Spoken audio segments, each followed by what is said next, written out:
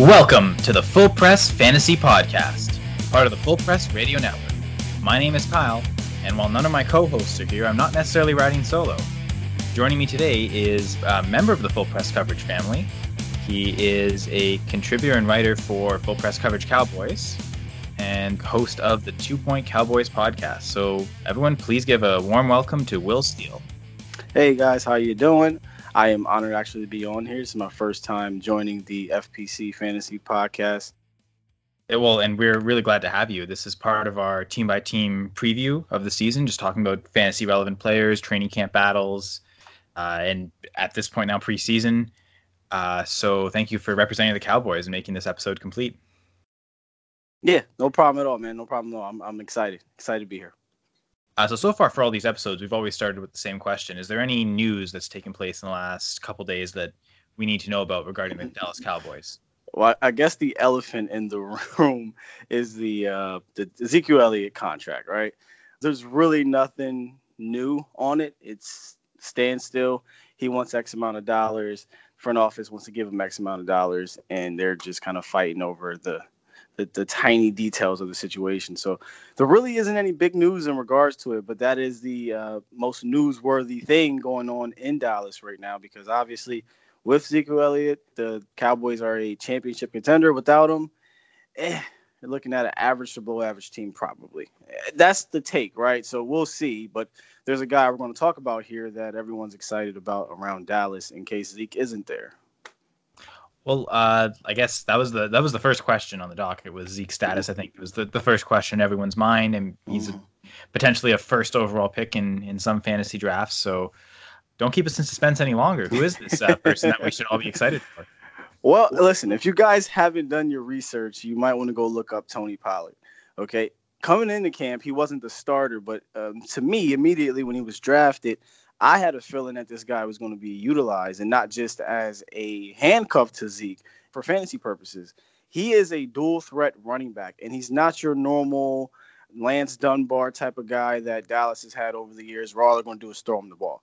He's not a little guy who's like a little gadget player who's 5'9", 180 pounds soaking wet. No, he is 6 foot, 210 pounds. This is a bigger guy who in college had over 120 receptions, over 1,200 receiving yards, and I believe 9 touchdowns through the air. So he can get the job done either through the air or on the ground. He also had over 9 touchdowns on the ground and over about 1,000 yards rushing. Now, he did share the backfield with some other high-profile running backs at Memphis, so he didn't get a lot of carries, but he is a multifaceted type of back. So that's the guy I will keep my eye on for fantasy purposes. And obviously right now without Ezekiel Elliott, he's the lead man. He took over the starting position right now for Darius Jackson, who was about a 3-year vet.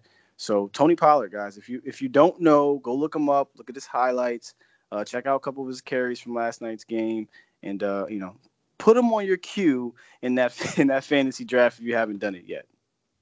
Ezekiel Elliott's probably going to get drafted. I mean, with a holdout, sure. he can literally end it at any time. It's not like, let's say, the Kareem Hunt suspension where he actually isn't allowed to be with the team until I think it's week 10, right? So correct for both Ezekiel Elliott and Melvin Gordon, and we'll get into this on the Chargers episode, but those guys can end it at any moment. So as much as I wouldn't really feel comfortable taking Zeke in the first 4 picks, I mean, towards the end of the first, if I can pair him with another solid running back and guarantee that, I'd consider that. And I think for those people especially, it's really important to maybe take an earlier go on Pollard than what was needed. Yeah, I don't necessarily know if I would reach for Tony Pollard right now due to the uncertainty around the Zeke situation and honestly the uncertainty around the coaching situation, right? Previous years we had Scott Linehan as our coach, and he did ride with the horse, with his main guy. But this is Kellen Moore's show now, and we don't know how he's going to use that second back. So I would take him towards the end of the draft if I could, if you had that opportunity to do it. I got a feeling he'll go undrafted in most leagues, but there will be some leagues where people are nervous about this Ezekiel Elliott situation, and they'll draft him. But as a Cowboys fan, I do think Zeke will sign. He will get a contract done, and he'll be in camp. He'll be there for maybe not camp, but he'll be there for week 1. So all this is kind of a little bit of fluff in a sense. So, don't reach for Tony Pollard, but just keep him, in the queue just in case, because Kellen Moore did say he wanted to use him like Alvin Kamara when he was used with Mark Ingram. And if that's the case, he's someone you kind of want to keep your eyes on. I know for myself, doing my own personal research on rookie running backs this year, before the draft, Pollard wasn't really on my radar, and then suddenly the Cowboys took him in the 4th round. Yes, and for me, it opened my eyes, and it probably forced a lot of people to take a look at this guy. And I saw, without a huge amount of rushing production, he still looked pretty good running the football, and but clearly his specialty is catching out of the backfield and running routes out of the backfield, and he does that extremely well. Yeah, he probably was one of the better pass catching, if not the best pass catching running back coming out in the draft. Honestly, like I said, over 120 receptions in his college career. You don't see that often from No. main running backs. So yeah, I think the only running back this year that came out that was more prolific in the passing game was James Williams, and he went undrafted, and even though he signed on with the Chiefs, he was cut before training camp started. So yeah, with Darren Thompson over there in Kansas City, it's going to be tough for that backup. Yeah, with already having Damian Williams, Carlos Hyde, and Darrell Williams, who did look good at times last year. I mean, it seemed like, he was probably going to have to beat out the other rookie to get that 4th job, but clearly they didn't think it was even close enough for them to even keep him. So, yeah, so it looks like Pollard, actually, when he first got drafted and first was hearing about this and looking at tape, my thought was kind of, look what they did with Tavon Austin last year. Kind of stretching the field with a bit of a speedier guy out of the backfield. Yeah, but there was, as Cowboys fans, we heard that comparison, and our running backs coach Gary Brown kind of wanted to shut that down and let people know, hey, this guy is not a gadget player. He's not a trick player. He's not going to come in for 2 plays, run an engine around and run a fly, and that's it. They're going to utilize this guy as a true running back. And honestly, right now, if you go out there, guys, and you research, you'll see that he's been used on the field with other running backs. So when Zeke comes back, it's very possible he'll be on the field at the same time as Ezekiel Elliott. So that's pretty exciting. Yeah, and I guess the major difference between the two is Tavon Austin was a receiver who could run the football, whereas Tony Pollard's a running back who can catch the football. And that's sort of, there's a lot of running backs that have to be able to do that. It's part of the 21st century NFL football. Your running back has to be able to catch. So it does seem like it's less gadget, and it's more just that's the way running backs are. Yeah, I absolutely agree. Now, assuming Ezekiel Elliott does come back, he caught 66 passes last year, which was a career high. Career high, yes. I believe almost 70. Yeah. Yeah, I think he got over 90 targets. It was actually second on the team last year, I believe. Yep. Now, with Pollard being there, would that eat into Zeke's reception work, or would it more come at the cost of others, like a Randall Cobb? No, I absolutely do think Pollard is going to be utilized in the passing game. So I think it will. I think it'll have a direct effect on Ezekiel Elliott's receptions, on his targets too. Does that mean, don't take Zeke in your top 5 if he comes back? No, it doesn't mean that at all because he's that good. However, Tony Pollard will eat into that. I don't really see him eating into, say, a Randall Cobb or a Michael Gallup, because the system that we run is still Jason Garrett's system. It's a number system, and it's a target share system, believe it or not, outside of that dominant number 1, which we now have in Cooper. So they're going to get their fair share. In my opinion, Pollard's going to get his fair share of design passing plays. So when you're getting, the plays designed to you, you're not just getting dumped off, getting a check down. That's going to eat into your number 1 running back. That's similar to a Austin Eckler, and we're just talking about it with the Chargers. He's going to come in. He's going to have design plays and him going to passing game because he's quick, he's shifty, and he's a change of pace back. That's kind of going to eat into Melvin Gordon. But when we get down to the 15, 20-yard line, 10-yard line, Gordon or Zeke, they're going to get in the game and score the touchdown. And all this talk about receiving now kind of leads me to the next question. You've already mentioned Amari Cooper is the number 1 target on the team. And I think that's pretty well established. Even in half a season last year, he led the team in targets. So you can only imagine what a full season is going to look like. Right. If you had to guess right now, who do you think is the number 2 target at the end of the year? I actually had kind of a debate yesterday on one of my shows that I did in regards to who's going to be that secondary player, right? That secondary player that's going to garner the most attention fantasy-wise outside of your Ezekiel Elliott, Amari Cooper, your Dak Prescott. And I was juggling between Randall Cobb and Michael Gallup. And here's why. Michael Gallup is going to stretch the field. He's going to get some explosive plays. He's a very polished route runner. He's a really good receiver. However, when you're in the system that we're in with mainly a running team, it's hard for me to fathom that a second receiver in our system is going to have this just dominant year, or even a year where it's going to be worthy to start him more often than not. You're probably not, right? So the guy that I think is going to have a sneaky productive, as a secondary role fantasy wise in Dallas is Randall Cobb, because he's coming in for Cole Beasley, who was the safety blanket for Dak Prescott over the last 3 years. But the difference between Cole and Randall Cobb is that Cole Beasley was quick, he was shifty, he'd get the ball, and he'd go down more often than not. Randall Cobb is one of the best yak receivers in the NFL since he stepped in. In fact, I believe he ranks in the top 10 in yards after the catch since he's been in the league. And he can take things to the house. Remember that play last year? I think it was the first week against the Bears.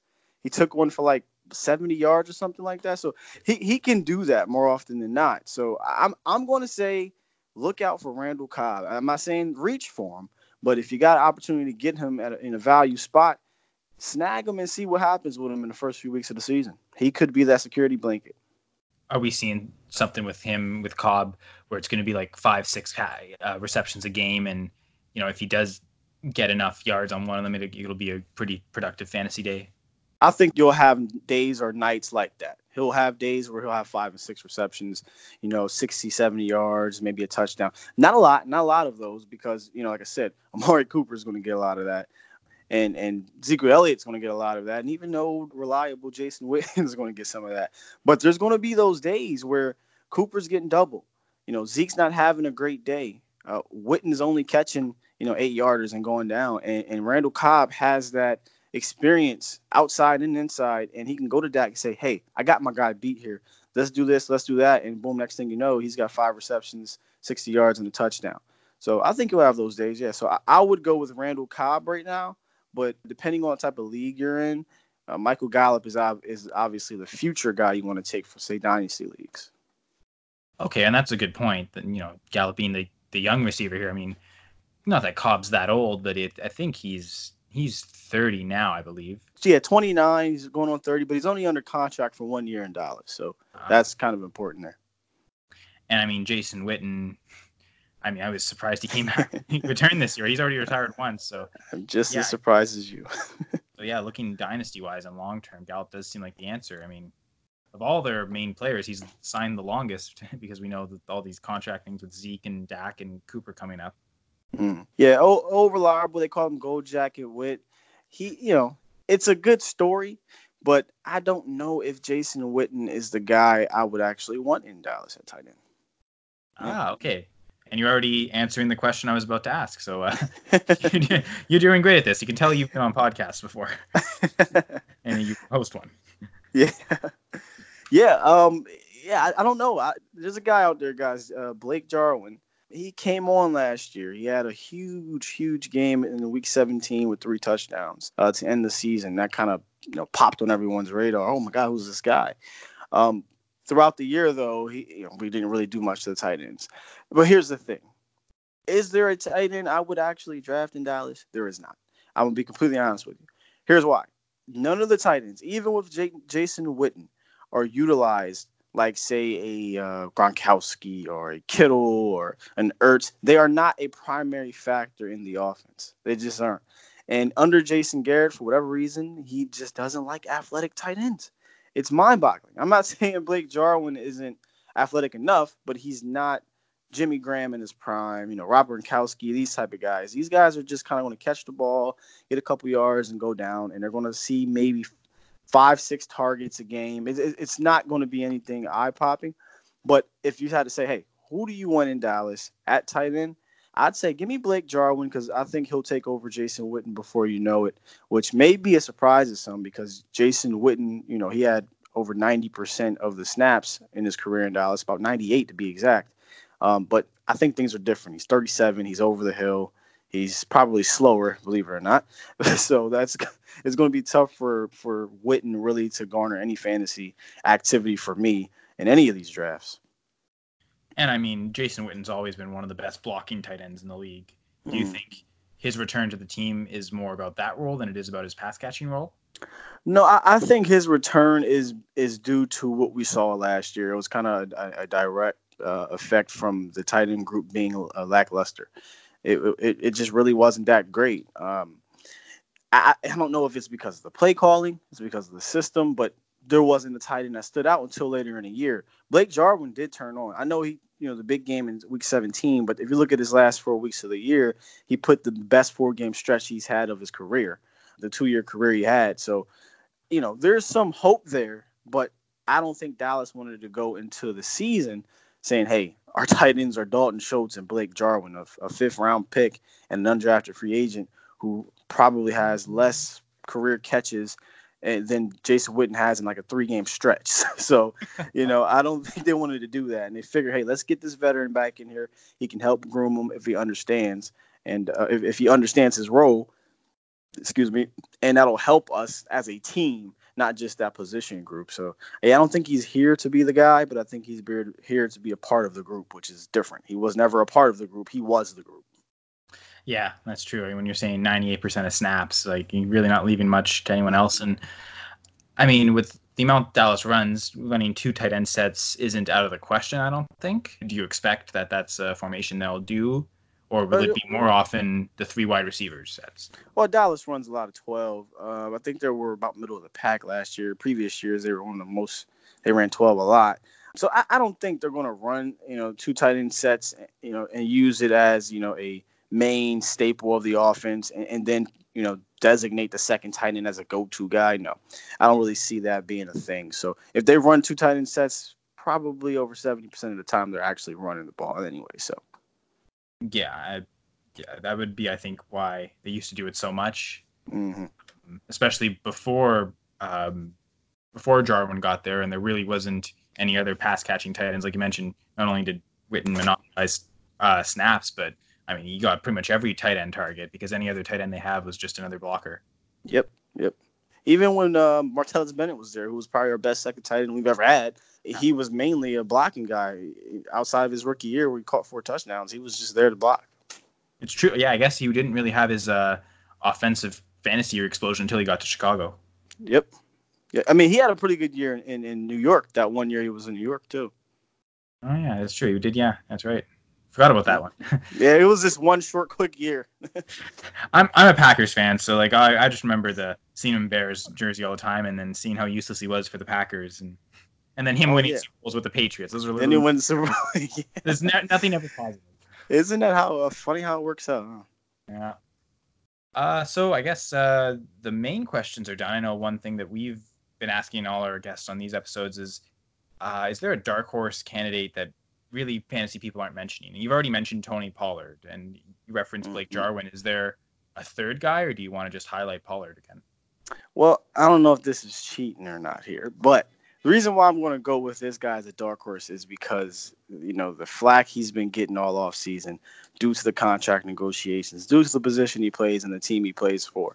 A dark horse guy, and listen to me guys out there and girls who play fantasy football, Dak Prescott. I know he's a quarterback. I know he's not a dark horse. He's a quarterback. He's Dak Prescott. He is a dark horse because he's not getting the respect I think he is owed in the fantasy world. In real life, too. But even in the fantasy world. Dak Prescott has finished top 10, granted 10th in certain cases the last 2 years, as a fantasy quarterback 3 years in a row. He's been in the league for 3 years. And I think he's only going to get better this year. And he has an offensive coordinator that is willing to work with him this year, that's willing to open it up, that's going to tailor to his game more. So I think Dak is going to have a better year than he's had. And he's the only quarterback in the history of the league that's had over 20 passing touchdowns and 6 rushing touchdowns for 3 straight years. And that is fantasy gold. If you have a quarterback who can get you 20-something touchdowns and get you over 5 rushing touchdowns, you want that guy on your team. And he's not going to throw a ton of picks. He's not. He's thrown 4, 8, and 13 picks in his career. So he's not going to turn the ball over a ton. He's going to score touchdowns. He has a new offensive coordinator that the league hasn't seen. So I think Dak Prescott is a sneaky dark horse to be a top 5 fantasy quarterback. I know I'm not a homer or anything, but I really do think that because he has Amari Cooper all year. If he gets Ezekiel Elliott back, he'll have Ezekiel Elliott, one of the best lines in the league, and an offensive coordinator that is willing to open it up for him. And if you don't believe me, Go look at his stats when he got Amari Cooper. He was one of the best fantasy quarterbacks in the entire league.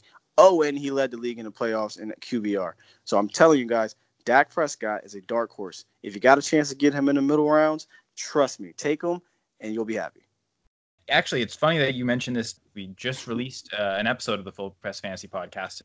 It was an episode where we explored the Superflex format with the 3 co-hosts of the Superflex Super Show.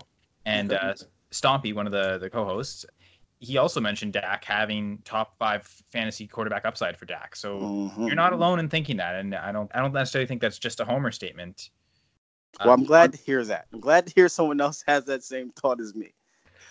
Well, and it's funny when you talk about like Dak with 6 touchdowns, right? Every year. Rushing touchdowns, yes. Yeah, 6 rushing touchdowns. He actually, and I just looked it up, he actually had his most rushing attempts last season, 75 carries, after having only just over 50 the previous 2 seasons.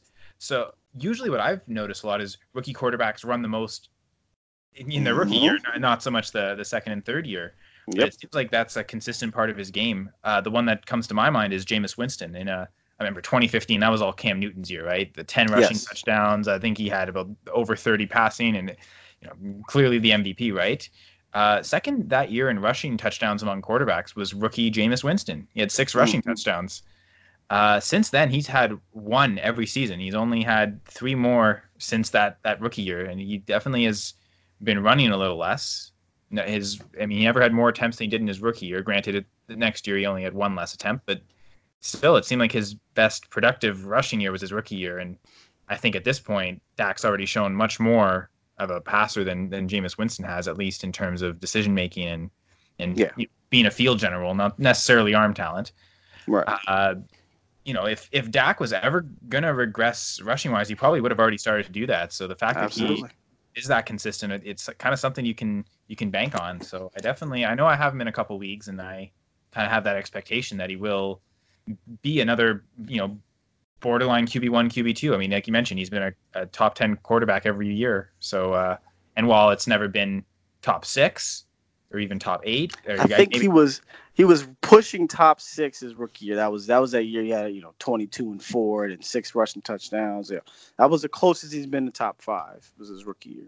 Yeah, and but if you can get a quarterback 1 every season and get that guarantee, that's pretty great, because I feel like the other guys that to get a guaranteed quarterback 1 every year, how it has been, and get that consistency, you're paying up for a guy like Aaron Rodgers or Andrew Luck. Oh, you got to take higher, yeah. Yeah, exactly. So Dak's a great late candidate. I think he's going around probably later than where Jameis Winston's going. And perhaps Jameis Winston has more overall upside, but I think the floor is much higher with Dak. Yeah, I think the Winston, I don't want to call it hype, but the Winston stuff is due to Bruce Arians. Wherever Bruce goes, he pretty much produces some solid fantasy quarterbacks. So, and Winston has the arm talent. They're going to sling the rock. They don't have a running back really to, put their hat on. So, yeah, I can see that. I ain't mad at that, but I'm telling you, and you have him in a few leagues. You said Dak is really going to be another top 10 fantasy quarterback. He's delivered. He's delivered that. Yeah, it'd be hard to doubt him now that he's done it so much. So, right. At this point, he has to prove that he can't be a quarterback 1, I think, more than that he can. Totally agree, man. All right. Well, this was awesome. Well, is there any last remarks you want to make about the Cowboys? I think we touched on pretty much everything fantasy-wise. There's not a ton of them. There's more fantasy value players we have this year than there was last year. It was Cobb, now Gallup in the second year, 4 year of Amari Cooper, Dak, and Zeke. But leading into the year, in 2018, it was very bleak. So I'm just excited to fantasy-wise, I'm excited to see who stands out outside of the top 3, the big 3, because I think we will get at least one player will stand out outside of those big 3 that will become maybe a key component in your fantasy league. Well, excellent. Thank you. And again, thank you very much, Will, for coming on. Do you want to plug anything? Your podcast that you do, your Twitter account? Yeah, sure. You guys can follow me on Twitter @BecauseCowboys. If you're on Facebook, I help run a Facebook page. Dallas Cowboys True Fans. That's facebook.com/DC True Fans. And you can look out for our podcast that I'm going to be doing. I'm going to be doing multiple podcasts this year, actually, with different people. But the main one we do is 2 Point Cowboys Podcast, and I go live on Facebook streaming that. And normally I just do some Facebook Lives on the DC True Fans page. So you guys can keep up with me throughout those various outlets. And thank you so much for letting me come on. I look forward to listening to this podcast, and look forward to listening to the other ones too. I want to know what's going on around the league. Who guys I got to look out for and for my future drafts. Yeah, we have a lot of great talent at Full Press Coverage, and a lot of guys that and girls that know what's going on with their respective teams. So it's been a fun process so far, and I'm looking forward to getting to edit all these and release them. Awesome, man. Thank you much, man. Yeah, this was the Full Press Fantasy Podcast. We're part of the Full Press Radio Network.